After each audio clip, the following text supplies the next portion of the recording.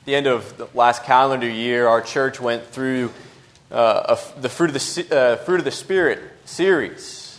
We had been working through Paul's letter to the Galatians and thought it would be fitting to cap off the year through a topical study of the fruit of the Spirit.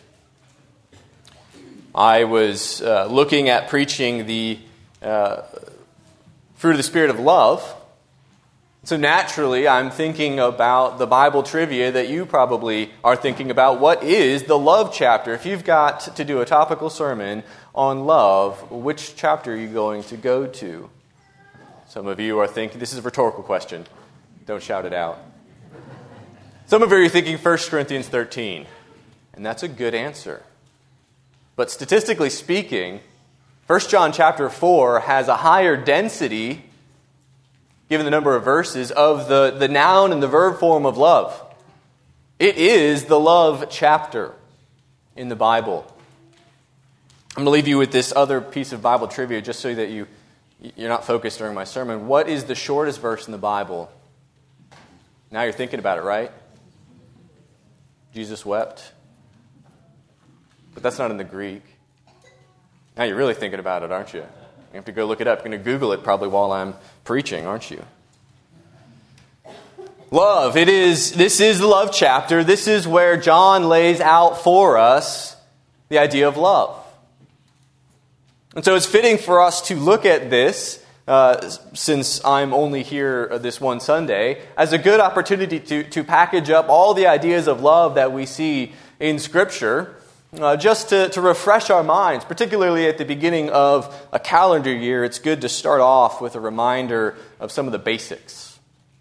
So here we have John's love chapter. And this particular section, now we're not going to go through all of it, but this particular section from verses 7 to 11 really breaks down into three parts. At the core of it is what John says in verse 8, at the tail end of verse 8, God is love. And so the core of his argument, really from the end of verse 8 to verse 10, is the root of love. The root of love. John doesn't only say that, he reflects on the idea that love is also connected to our union in Christ. The overflow of God's love, as it were, turns out to be our reflection of it and our union with Christ that empowers it. That is the fruit of love. And that really is verses 7 and 8. Finally, the very beginning of verse 7 and the end in verse 11, we might call the pursuit of love. So this sermon, we'll be looking at those three parts, the root, the fruit, and the pursuit. So we consider how we love one another as God has loved us. So with that in mind, let's dive into our text. And if you haven't turned to it now, we're going to make a significant reference to it and also 1 Corinthians 13. So get your Bibles ready for this sermon. So here's the profound statement that's simple, and yet there's so much behind it that John uses. God is love. From this simple statement, the rest of his appeal to the saints to love one another unfolds. So we need to spend some time thinking about what it means for God to be love. We need to understand the root of all love if we're going to understand how the fruit is born and then how we pursue that fruit, or how we cultivate that fruit. With that in mind, I just want to think of four facets, four aspects of love with respect to God. First of all, and this is particularly in reference to John chapter 17, God's love is full. It is full. Before anything was ever created. This is what Jesus prays in John chapter 17. The Father loved the Son. A fullness of love between the Father and the Son, and then the Spirit implied particularly in John chapter 17. There's never been a moment, to say it another way, that God has not loved. He has been full of love before time began, before the world was created. Never been a time when God was looking for love. This past summer, my family and I went down to Charlotte, and I had the distinct honor of being the president of a local chapter of the American Bible Society. And our speakers committee at that meeting had invited a gentleman who's an actor in Charlotte, North Carolina. And he performed for us sections of James Weldon Johnson's work, God's Trombone, 7 Negro Sermons in Verse. Tremendous work. In the 20th century, early 20th century, Johnson had captured the essence of what he had called in the introduction of his work, the old-time Negro preacher. The sermons that he wrote or captured from the culture that he lived in preserved a powerful tradition of preaching that I have neither the personality nor the ability to emulate, though it is tremendously effective, especially when you hear a professional actor give these sermons. Now, for all of the goodness of it, and it really was impactful, there was one thing, and it was at the beginning, that really made me think. Because it was wrong theologically. Everything else was good, but this one point just kept gnawing at me. Let me read it to you at least. In the first sermon, entitled The Creation, this is how Johnson starts that sermon. And God stepped out on space, and he looked around and said, "I'm lonely. I'll make me a world." Here's the problem, and you know this. God's never been lonely.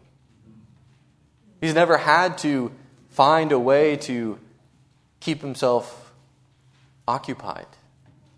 Because his love has always been full between Father, Son, and Spirit. He is our triune God, 3 in 1 and 1 in 3. And though John doesn't explicitly make this point here, we saw that he makes that point in John chapter 17, so we can bring that idea in here and see that God's love is full. That the Father has loved the Son before the world was created. A fullness of love. But it doesn't stop there, does it? God's love is not only full, but it flows. For God didn't only love within himself, and that was it, but it couldn't be contained within the Trinity, and it overflowed out in creation. This divine act of love, God created the heavens and the earth and all that they contain.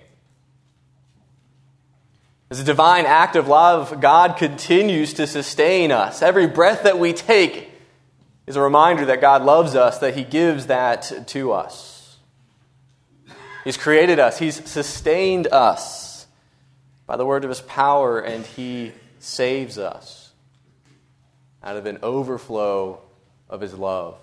Again, John says, "For God so loved the world that he sent his only Son."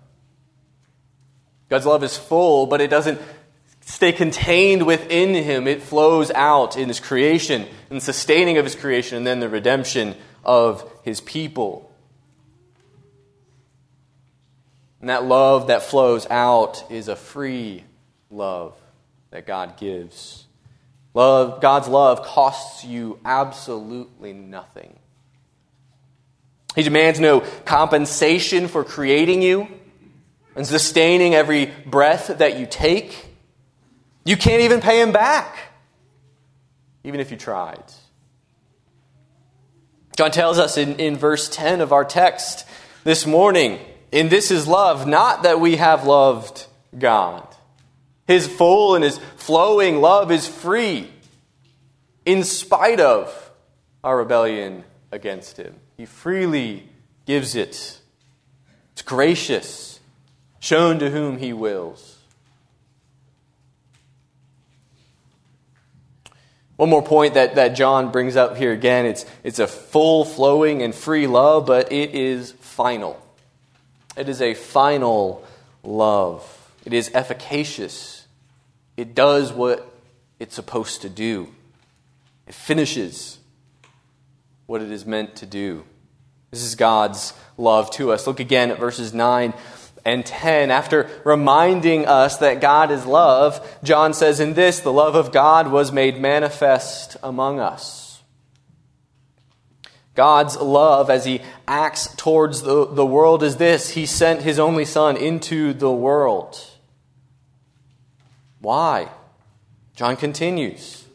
so that we might live through him. And how does he do that? And here is where the finality of God's love comes in.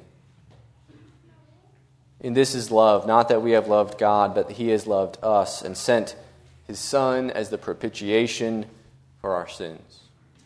The big theological word, isn't it? Propitiation. But all it simply means is that God's wrath has been turned away for good.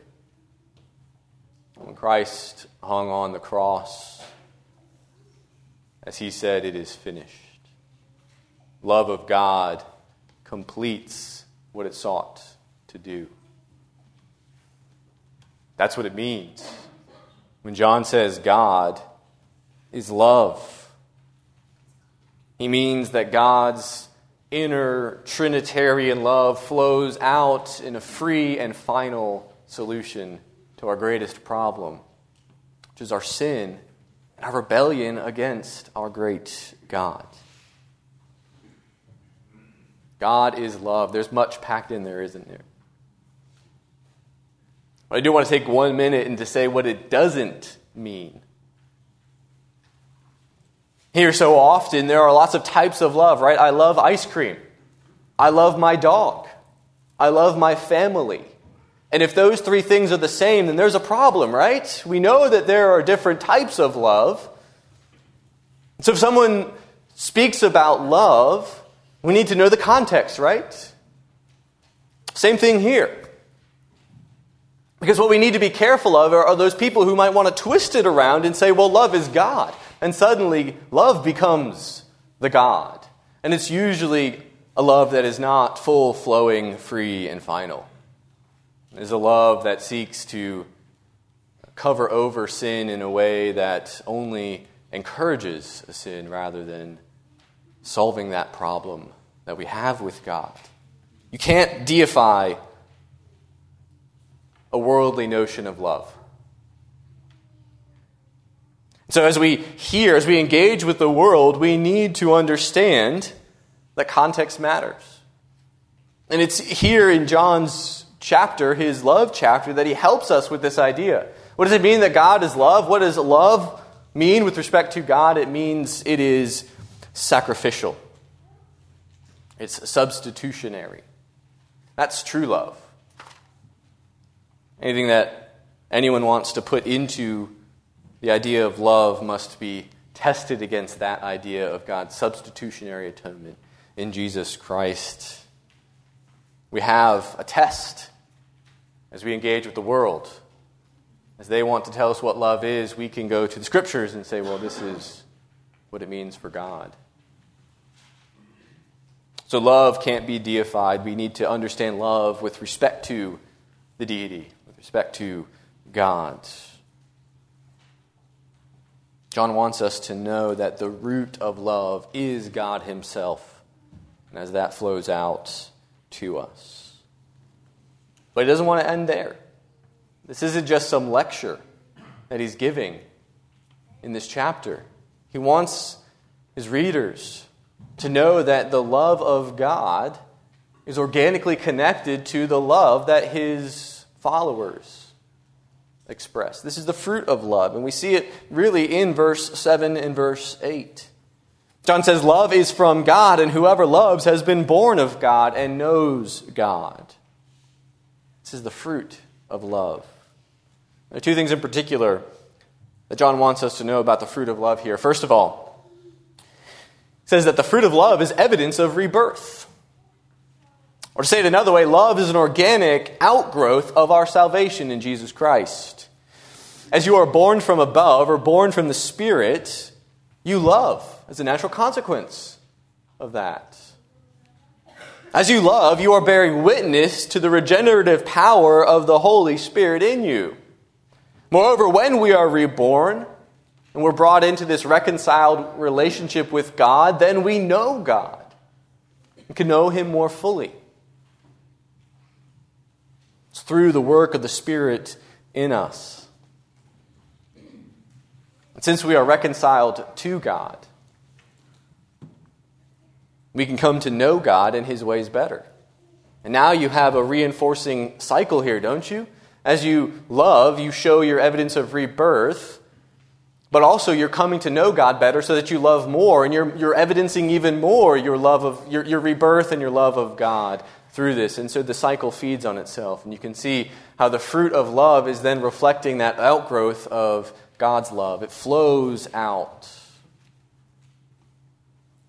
It's evidence that we are born again. It's evidence that we know God when we love. You know, this idea of the fruit of love is not something that I made up. Clearly, the fruit of the Spirit is something that is laid out by Paul in Galatians. And even Jesus himself lays out this idea in the Sermon on the Mount. But I think Paul in 1 Corinthians 13 is helpful for us to see, to characterize, you might say, what love, the fruit of love, looks like. And so I want you to turn back there, and we'll just look at what the Apostle Paul has to say in 1 Corinthians chapter 13. Beginning in verses 1 through 3, this is what Paul says.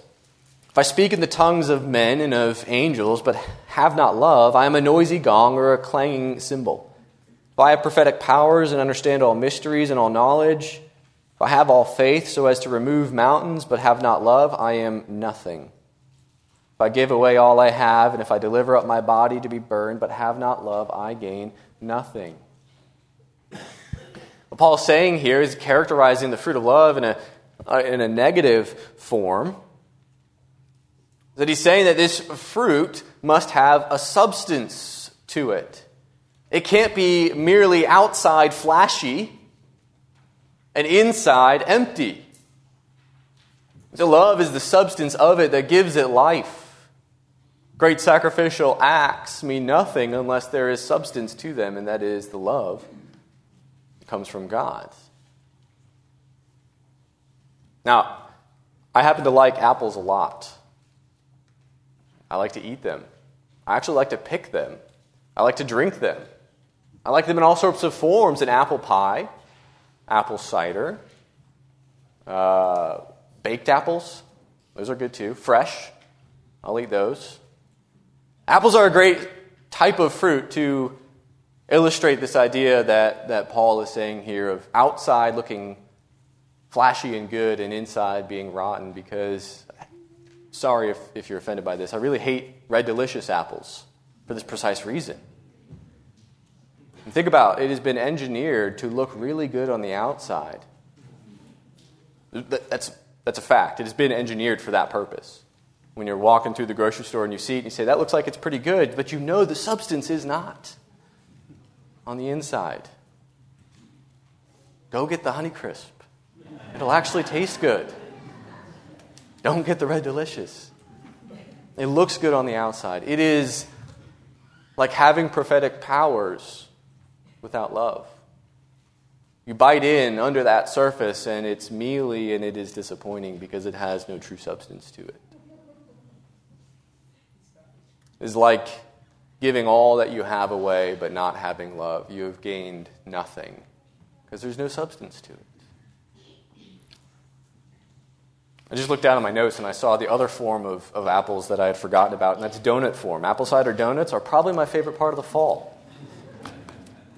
I hope you feel the same way. Continue on. Paul goes on in verses 4 through 7 of 1 Corinthians chapter 13. Let me read these again, and then we'll just make some comments about this. Love is patient and kind. Love does not envy or boast. It is not arrogant or rude. It does not insist on its own way. It is not irritable or resentful. It does not rejoice at wrongdoing, but rejoices with the truth. Love bears all things, believes all things, hopes all things, endures all things. And then the first part of verse 8, he says, love never ends. Let's think about this idea as he's characterizing what the fruit of love looks like. He says, as he's mounting up these qualities of love, that there are some outward characteristics of it that are sacrificial. If you love with patience and kindness, you're probably going to sacrifice your own time and interests for the other. Arrogance and rudeness are excluded when we're talking about love here because love thinks highly of others. There's room There's no room, rather, for ramming home your own agenda at the expense of others, because love does not insist on its own way. Outward and sacrificial focuses, but also inward. Paul continues on. There's a quality of inward contentment. Love does not envy or boast. It is not irritable or resentful, because the one who loves is satisfied. Satisfied with and thankful for the things that God has given to him or her. This is also the reason why love bears all things and believes all things and hopes all things and endures all things. There's a contentment that is brought with love. Paul would say elsewhere in his letter to the Philippians, I can do all things through him who strengthens me. And I would suggest to you that contentment that he speaks of there is because he understands the fruit of love. Finally, this enduring quality of love. Love endures all things and love never ends. It's the foundation of the spiritual gifts. And Paul will continue on in this chapter and the next one in 1 Corinthians to tell us that the gifts that the Spirit doles out according to the grace that He gives, no matter how impressive those might be, they are going to pass away, but love is what it will remain. And so for our purposes, what we see is that pursuing love is the highest of all ends. If it is what will never end, then surely that is what we ought to be pursuing.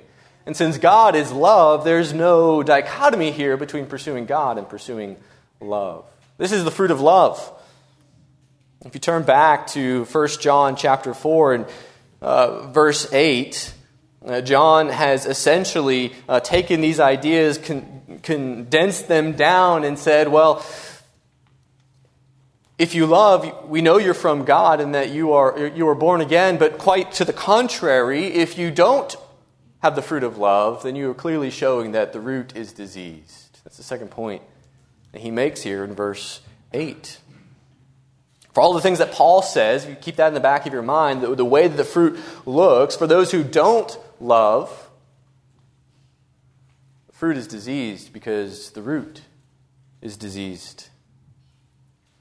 This is what John Stott says about a lack of love showing hypocrisy. He says, for the loveless Christian to profess to know God, to have been born of God, is like claiming to be intimate with a foreigner whose language we cannot speak, or to have been born of parents whom we do not in any way resemble. The fruit comes from the root. It is characterized by the love of God. And so if that fruit does not look like what Paul has mentioned, then clearly it is not coming from the proper root. It's a bit of a warning for us, but a helpful encouragement too, I hope, that as you consider your interactions with your neighbors and fellow believers, with the world, you see the fruit as it is described by Paul, you're encouraged to know that you are vitally connected to the root of love. So John says that the fruit of love, it is organically flowing from that root of God, and therefore he exhorts his readers to pursue that love. This is what he says in the beginning of verse 7. This is what he says in verse 11, bookending his treatment here of love. And when he does this, you look at verse 11, he says, Beloved, if God so loved us, he makes his appeal again because the root is the source of our ability to love. If God so loved us, then let us love one another. This is what has been called the imitation of God. And it's an old idea. Leviticus, the beginning of Leviticus chapter 19 actually says that be holy for God, the Lord is holy. And Jesus says, be perfect for your heavenly Father is perfect, in imitation of your Father. Paul says it a couple chapters before in 1 Corinthians, be imitators of me as I am of Christ. This idea that we pursue love by imitating the love that we've seen through God in Jesus Christ. And he goes on, he finishes this statement, if God so loved us, we also ought to love one another. As we pursue love, it is a reciprocal relationship. It is a two-way street. You must be both open to love and open to giving love.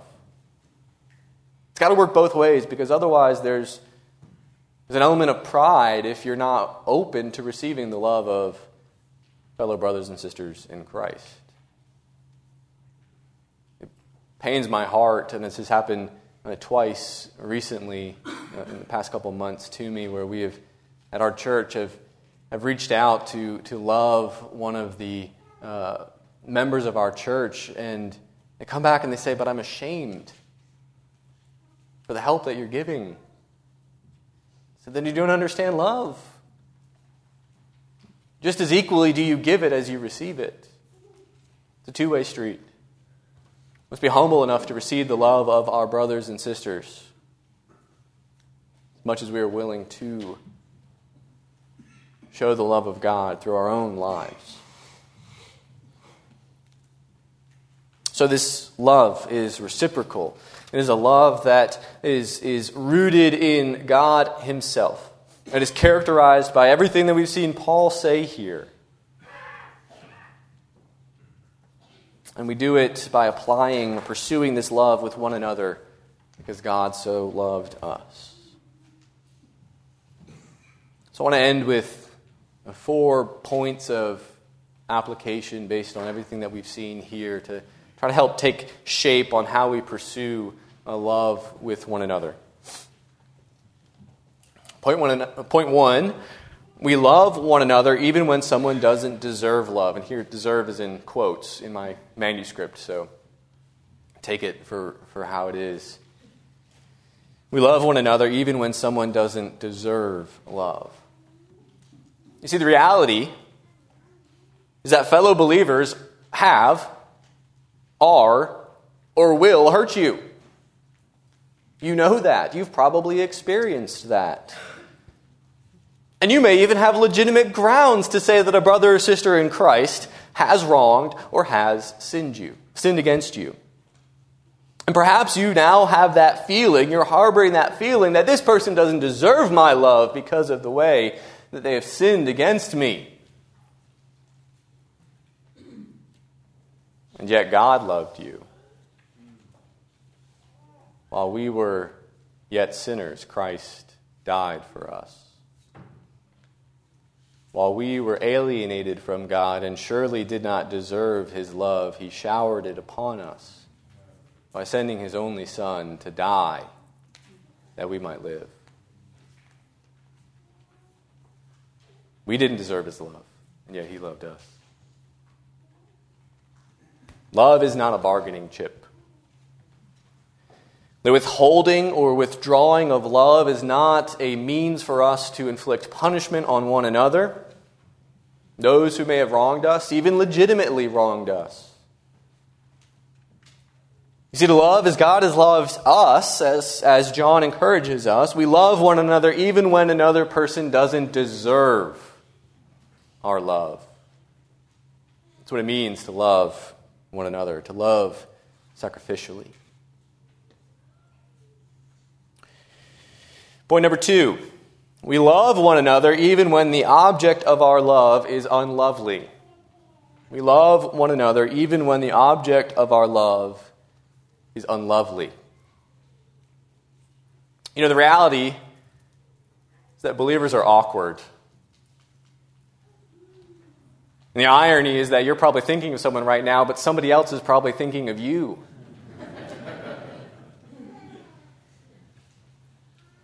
You had our pastoral intern preach at the end of December. He and I were talking at one point, and he said, I was saying to him, you know, it's amazing. The church is amazing because the church is composed of people who would never spend an hour together if it weren't for our union in Christ. We come from such different backgrounds, so many of us. And the only thing that holds us together is the only thing that matters, is that we are followers of Jesus. But you know what? Sometimes that turns into awkward conversations or awkward situations where someone who is from a different background than us, has different culturally accepted norms even, says something that makes you wonder why they just said that. It can be awkward. The church is composed of people who are tied together out of circumstances that would not ordinarily bring them together, and yet we love one another even if those awkward moments might make that person seem unlovely. Because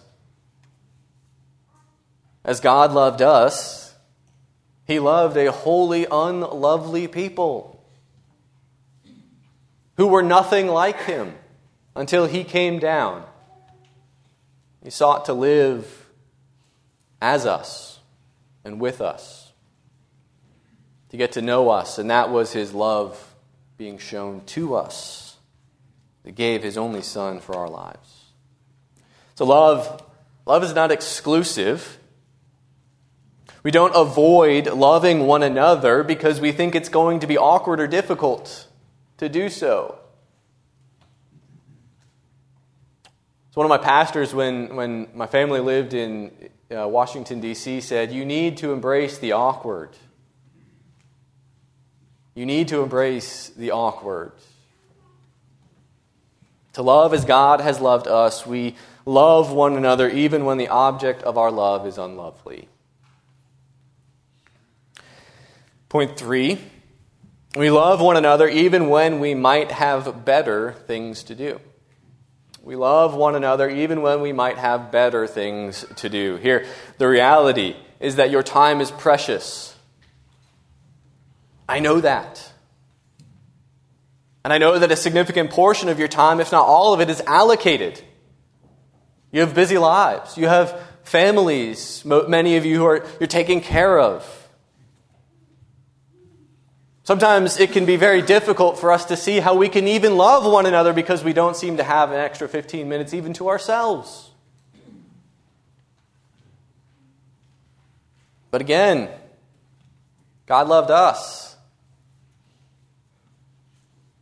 Though He had a perfect, a full, and eternal love within Himself, He thought it good to dwell among us, to save us through His Son. Certainly He had better things to do than save a corrupted, sinful generation. Yet here we are, gathered together to sing of His glories because He loved us in that way. So you see, love is not self-centered. Love requires many times giving up something, especially our time. Sometimes that means carving out a Saturday morning or afternoon to help someone with a project that you can do, but they might not be able to do. Perhaps you're gifted in a way that can help someone, but to use your gifting, you need to give up your time.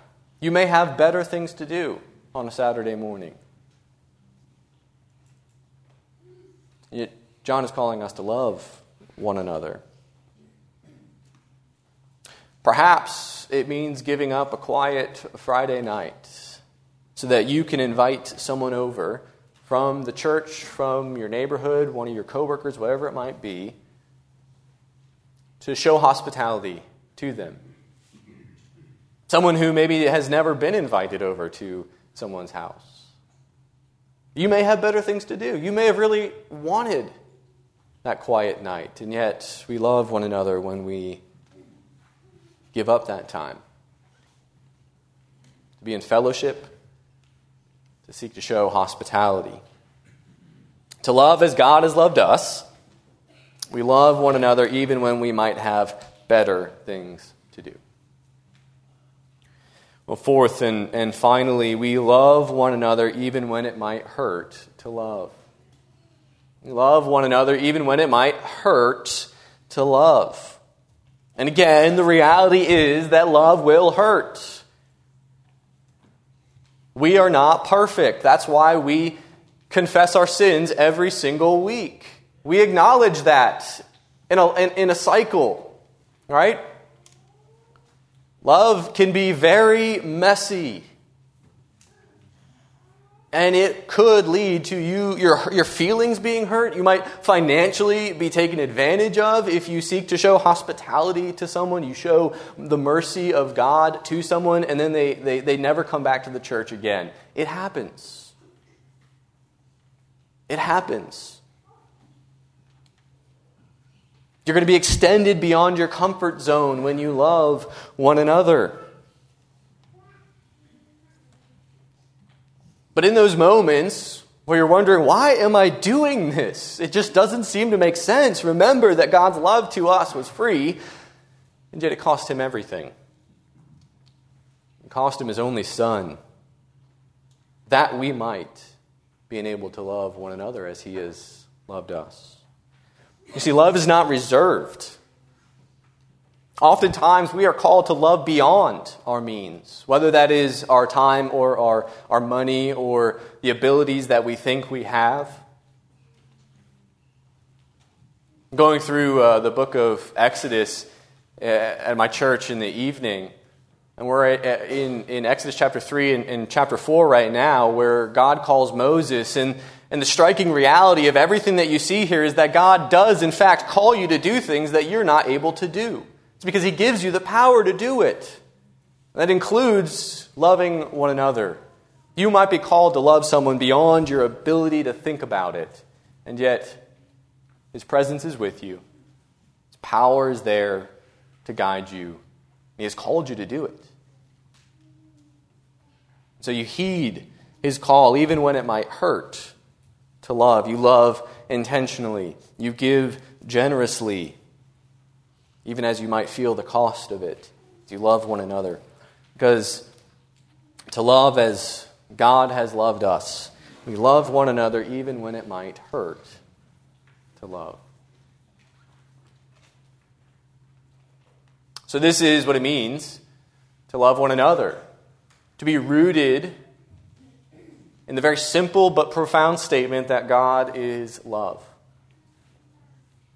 To look at that fruit of love, to understand its characteristics, and then to pursue it.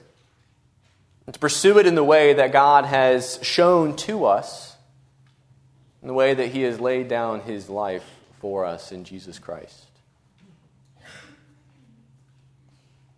Brothers and sisters, I'm only here for this Sunday, but I do hope that you will take this with you week to week, month to month, and remember, as God has loved us, so we ought to love one another. Let's bring glory to his name in the ways in which we love one another. Let's go to God in prayer. And our great God, we do give you thanks for your Son. We thank you that you have opened our eyes, you have enlivened our hearts, you have enlightened our minds to the truth in Jesus Christ. We thank you that you have given us a vision to see how you, O God, are love. And through your love, we see what it means for us to love one another. So, Father, as we pursue this love, we pray that you would give us the grace to do it. We pray that you would empower us to love as you have loved us, that your name may be known in this area, among this members of this church, in this area, to the ends of the earth, because we have loved one another. In the name of Jesus that we pray. Amen.